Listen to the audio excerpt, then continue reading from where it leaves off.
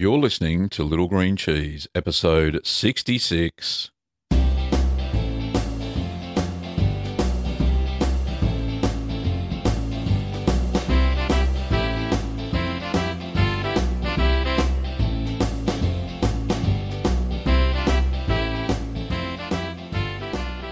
Well, welcome back, Curd Nerds. I'm Gavin Weber, and this podcast is where you can learn about cheese making at home. Yes, I've been away for a bit, nearly a year, but I thought I'd restart the podcast. I've got a bit of spare time on my hands now, so I want to make this an ongoing thing.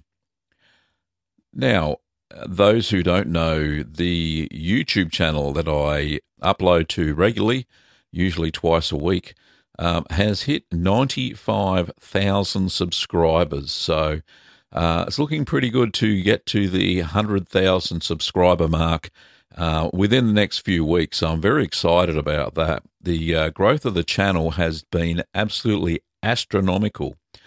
And I'll put something in context. So 2 years ago, Google invited me to go to a YouTube Creators Lab here in Melbourne. And they taught us how to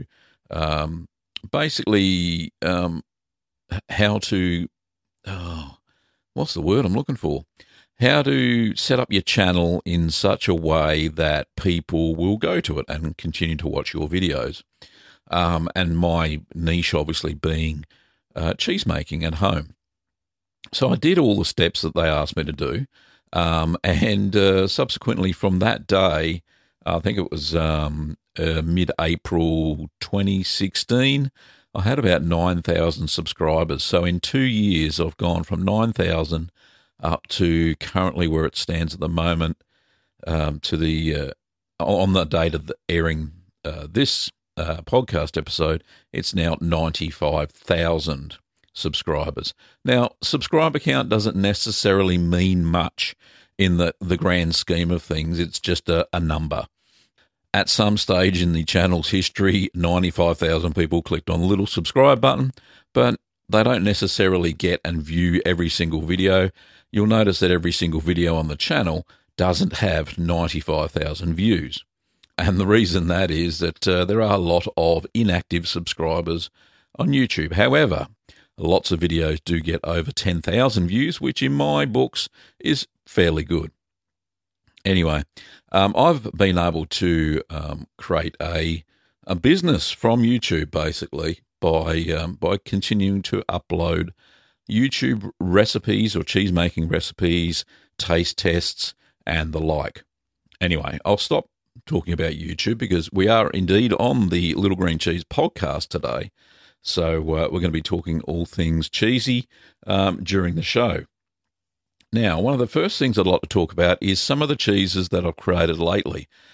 And for those who are listening to this within the first week, I would dare say, of release of the podcast, you'll see on the YouTube channel, oh, there I go again, YouTube. You'll see on the YouTube channel that I've recently uploaded a video about Pecorino Ricotta Salata. So basically, I had some leftover whey from a sheep's milk Romano, which is called Pecorino Romano, and it was very, very cloudy, so there were a lot of milk solids in it. So I decided to make a ricotta salata. Now, ricotta salata means salty ricotta, and basically what I did was make some basic ricotta out of the whey, and then what I did was add about quarter of a cup, which is about 60 millilitres, of white vinegar. It was actually apple cider vinegar. So, and then that coagulated into curds and whey again. I drained off the curds.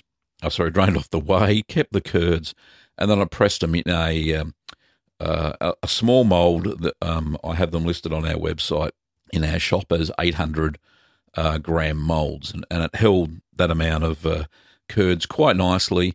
And from that, I matured the ricotta salata in the cheese fridge in a ripening box at it would have been about 10 degrees Celsius. And I ripened that for that full 5 months. It did get some funky molds on it that I had to wipe off probably about once a month, but that's fine. But the funny thing is the flavours I thought it would be really bland, but the flavours from the ewe's milk were amazing, very complex. There was a piquant undertone, so it was a spicy undertone to the cheese, and it was absolutely delicious. In fact, so delicious that we actually grated a fair bit of it and put it into what did I put into? Into a mushroom risotto. So I actually filmed me making the mushroom risotto. So I'm going to start to, on the YouTube channel and here on the podcast, talk about the dishes that I actually made with each subsequent cheese. Now, I kind of started that off a little bit with raclette. So I made raclette, I think it was about a month ago, or it was about 6 months ago, but it matured only recently. We had a raclette party using a little piece of kitchen equipment called a party clette, which is sold by Bosca. And Bosca's not sponsoring this or anything, but they're just the brand I bought.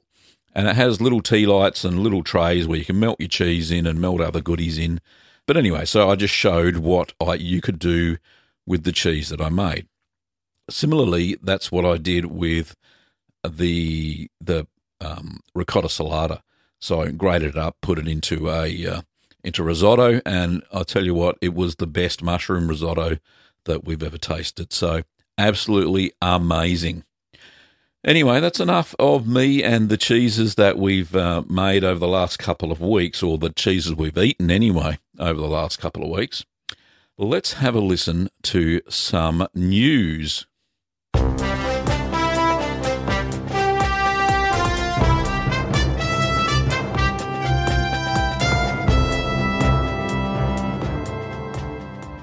Okay, I got this news snippet from news.com.au, which is a Murdoch rag. This is under the title of Business and Retail, so let me just read this out for you. It says, Feta, Parmesan and Prosecco on the hit list for EU labelling laws in Australia. Dun, dun, dun, dun. Anyway, it goes on to say European countries want us, as in every single Australian, I think they're being a bit dramatic here, want us to stop using their words for our foods and drink products, demanding that we make up our own instead. This was written by Ben Graham. Now, Ben Graham sounds like a bit of a drama queen. But anyway, I'll read on. Cheese and wine lovers might be confused to find their favourite vices, such as feta, parmesan and prosecco, undergo a transformation in the near future. This is because some European foods are demanding... Hang on, I'll start again. This is because some European countries are demanding that Aussie producers change the name of their goods that are based on products from their countries. This is all part of our ongoing free trade agreement, brackets FTA, negotiations with the European Union. Italy is understood to be one of the most aggressive in its demands for strict labelling rules. The Courier Mail, which is a Queensland newspaper, which is a bit like a tabloid, reports that the Mediterranean nation now wants to stop Australian producers from using the colours of the Australian flag on their packaging. Trade Minister Steve Ciobo, I think that's how you pronounce it, has vowed to fight for a good deal for Aussie producers so they have a level playing field in the global food and drink market. Now, there's a whole bunch of guff about wine, so I'll just skip past that. And we talk about cheese. Where is it? Here we go. Cheese and winemaking at its purest form. Hang on, somebody said this. Who is it? Right, back to the news. However, award-winning Aussie cheesemaker Anthony Femia said he actually agrees with some of the EU's arguments. Cheesemaking and winemaking at its purest is about a region and an identity, he told Vision Radio. Some of these cheeses have been made in a particular region for thousands of years. We should be making products over here that are hard-cooked Parmesan style and coming up with our own identity that reflects the growing Australian cheese scene. Look, I kind of agree, certainly with Anthony, and I actually was called out yesterday on one of my videos. There's a guy from Switzerland. I won't name his name, but he kind of put his point across on a Facebook message to me that I shouldn't be calling Swiss Emmentaler on one of my cheese making videos because it's an AOC regulated cheese, and only people in Switzerland in a certain canon can produce Emmentaler. That I should call it Emmentaler style or some other name. Anyway, it's obviously it's illegal for me to make a cheese and call it Emmentaler and sell it, but it's not illegal for me to make a video and show other people how to make it at home and get the same result. And the same sort of flavour profile. You're not going to get the exact Emmentaler profile. I don't have the exact secret recipe for Emmentaler, if you know what I mean. But I do get his point, and recently on cheese making videos, I have put the word style in there if they are an AOC or DOP protected cheese or food stuff. So I kind of agree with it. And I do notice that a lot of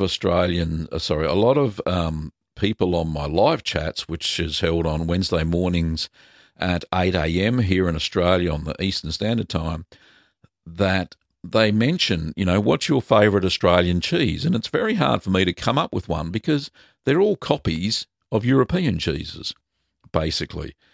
There rarely are there distinct Australian cheeses that I can point my finger at and say, this is Australian, or this style of cheese is Australian. Very hard to do. And I think by being regulated with this free trade agreement with the EU, as they're doing at the moment, and they're always negotiating trade agreements. But if this does come to pass, and we have to change the word feta to something else like white cheese or what have you, then it's going to make the Aussie cheesemakers a little bit more creative and maybe start thinking about marketing themselves better than calling their cheeses feta or parmesan or parmigiano reggiano or what have you, and you can't even do that. So that's my thoughts on that news piece. I think it's quite pertinent to anybody who makes a product and intends to sell it. They need to come up with their own name.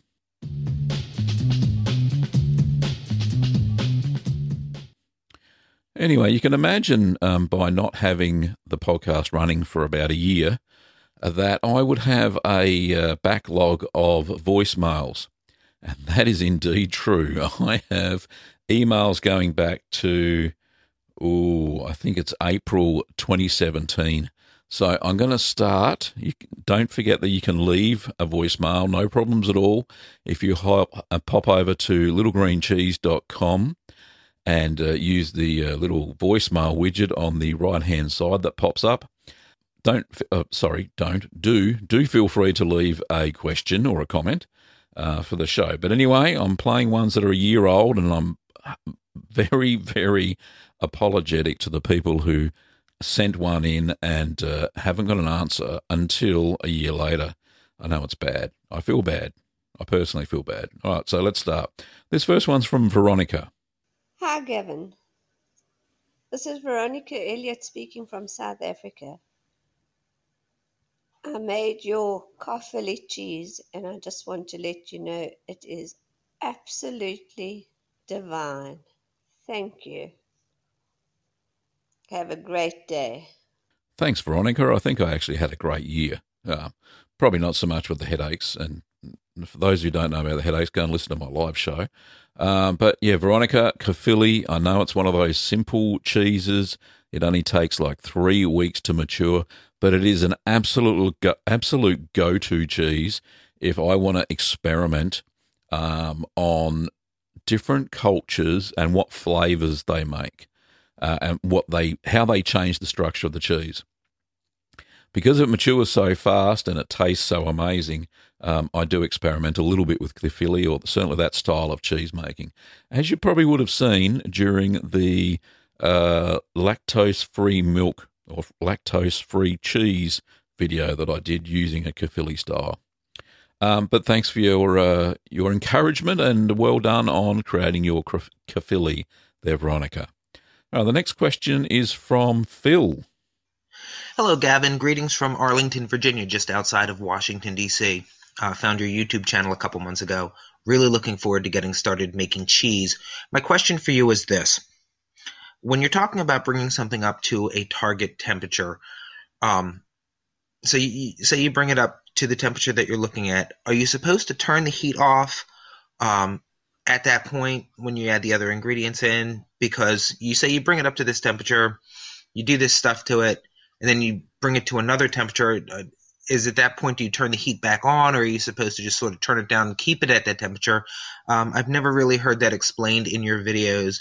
And like I said, I'm really looking forward to getting started and doing this stuff. I'm kind of excited about it. If you could answer that question for me, I would really appreciate it. Love everything you do, and thanks again. No problems, Phil. Thank you very much for your question. Now, target temperatures. So when you've got all of your milk in the pot, and the pot has all obviously been sanitized and all that stuff, you start to heat the milk slowly. So the slower the better. So I basically keep mine. I have the larger pot, which depends on the size of the cheese I'm making, whether it be a 15-litre pot or an 8-litre or a 8-litre. Yeah, it's 8-litre pot. And I put that on a saucepan of water, and the steam from the saucepan obviously creates the heat. Now I can regulate that fairly well. Now I only turn the heat on when I first start the cheese making process. So before adding the culture. So I bring the milk up to temperature and then I turn the heat off. Then all the way through to cutting the curd and starting to stir, that I leave the temperature alone. It usually stays around about the target temperature. It may drift plus or minus 1 or 2 degrees Celsius, but it doesn't seem to affect the overall cheese. Now, you may, after cutting the curds, have to heat the curds away up to a higher temperature, and that's usually the case in some of the cheeses that I make. That basically helps the curds to shrink by bringing that temperature up. Now, you've got to bring it up very slowly, because if you get the curds to shrink quickly by having the temperature increase quickly, they do trap a lot more whey, and the curds stay in there, and your cheese can tend to be bitter, which is no good for anyone if you heat it up too fast. So when it talks about a time period, usually it's about between 40 minutes and an hour, and you have to take it from, say, 33 degrees Celsius up to 39 degrees Celsius or what have you, whatever the recipe says, right? Make sure you monitor that part of the temperature very well. It cannot rapidly rise in temperature. Usually it's about 1 degree Celsius every 5 minutes, maybe a little bit less, or maybe a little bit more, depending on the recipe. Anyway, so after that, then I just turn the heat off, especially if it says let it rest or something like that. So always check to maintain the temperature. Like I said, bring it up to heat, add the cultures, turn the heat off, and then after the curds cut, depending on what has to be done, you may need to apply the heat again. Anyway, I hope that answers your question, Phil. The next question is from Adam. Hello, Gavin. It's Adam from Warwickshire in the UK. I'd just like to say I'm loving your podcast and I've been binge listening to them and I've learnt lots from them, but I do have a question for you. I have access to a cellar in which I can age the cheeses I've made. I've been monitoring the temperature and humidity. The humidity isn't too much of an issue as I use ripening boxes and vacuum packing for the cheeses. However, the temperature has varied from 12.5 to 15.5 degrees centigrade. Is this going to be a problem for the cheeses? And is there any advice you can give me if this isn't going to be good for them? Thank you very much for your advice. I look forward to hearing from you. Well, thank you, Adam. Hopefully you've started making cheese by now and you haven't waited for the answer to my question. I feel really naughty now. That temperature range, so up to 15 degrees Celsius, it's a little bit on the high side. I know 13 is usually the cutoff point for most cheeses. There are some cheeses that you can ripen at that higher temperature, so you may have to stick to those. And off the top of my head, I can't remember them, unfortunately. But you just need to grab one of the recipe books that you can find on any good bookstore and find that. One I do highly recommend is 200 Easy Cheeses by Deborah Amron's Boys, and it is a very good little resource. Lots of great recipes in there. I tend to use some, if not most of those for YouTube ones, but I actually grab recipes from other books and combine them to make sure that they make sense for me and for the quantity of milk I use. Now, so if it's on the lower side, so around 12 degrees, then, and you've got a couple of months of that, especially if it's like winter in the UK, then you would get away with it, no problems at all, as long as you're using maturation boxes if you want to create natural rinds. And if you're backpacking and waxing, that is a perfect temperature. And if it stays that through the day, that's fantastic. If it creeps up in summer to 15 degrees Celsius, then it may just be a chance to, relax, kick back, don't make cheese. Just make cheese in the winter months. So there's a couple of suggestions. Hopefully they work out for you, Adam. The next question is from Annette. Hi, Gavin. It's Annette from New South Wales again. I was just letting you know about what I'm up to with this kefili. It's an interesting one. So I'm on my third batch now, and the rennet dosing is much, much, much less than what I would have expected. It seems it's not a linear relationship. So going by the calculation of used 200 IMCU, and I have 280 IMCU, it should be 2.1 mil or so per 8 litres of milk. However, I've found using 2.5 mil in 16 litres of milk, it was still seemed like it was too much rennet. So I've tried again with 2 mil in 16 litres with better results. But I'm having trouble getting the final product to knit together and make nice, straight, smooth sides. I'm wondering if the temperature is important at that point. I don't mill my curds over a warm way, and I think that might be playing a part. The milled curds are quite cold by the time I press them. So I just wondered what your input would be on that, and thanks for all your time. Much appreciated. Well, thank you, Annette. Some of the things that I've learnt, obviously, since this voicemail was recorded, and apologies for that, is that it is easier for curds to knit together when they're warm. So all of the cheddaring that I've been doing lately is in a pot that is just resting on a sink of warm water, and that keeps the curd reasonably warm. The other issue that you maybe have, the heat helps knit the curds together and form a natural rind or a smooth rind. Now, another thing that may be happening is pressure. You absolutely need to make sure that you put enough pressure on the cheese when it's in the mold to close up all of the holes that will be left over from the fingers of curd that you put into that mold.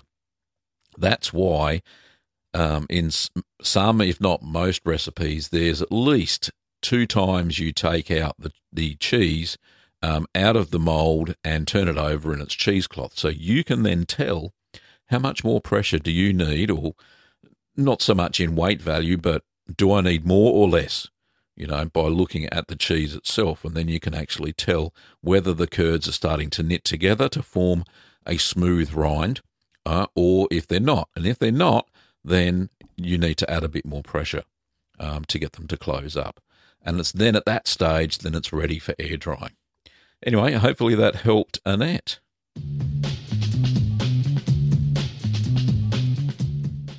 Well, that's all we've got time for this episode.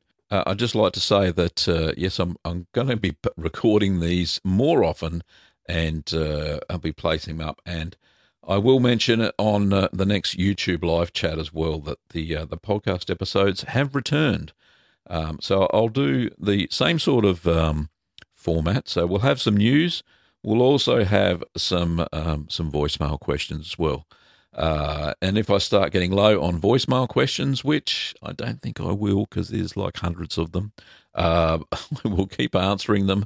And if I do run out, then I will use some email questions that I get on a regular basis as well, which I actually do try and reply back to, mind you. So, thanks for listening as always. let's do some outro.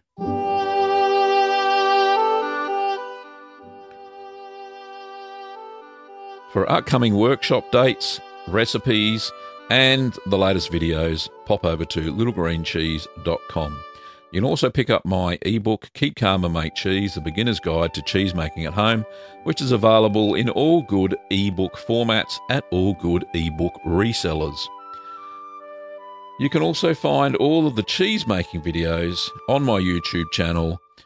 That is cheeseman.tv. That's cheeseman.tv. Thanks for listening, Curd Nerds, and stay tuned for the next episode of the Little Green Cheese Podcast. During this podcast, you heard royalty-free music by Kevin MacLeod. I played Malt Shop Bop, News Theme, and Call to the Dairy Cows. See you later, Curd Nerds.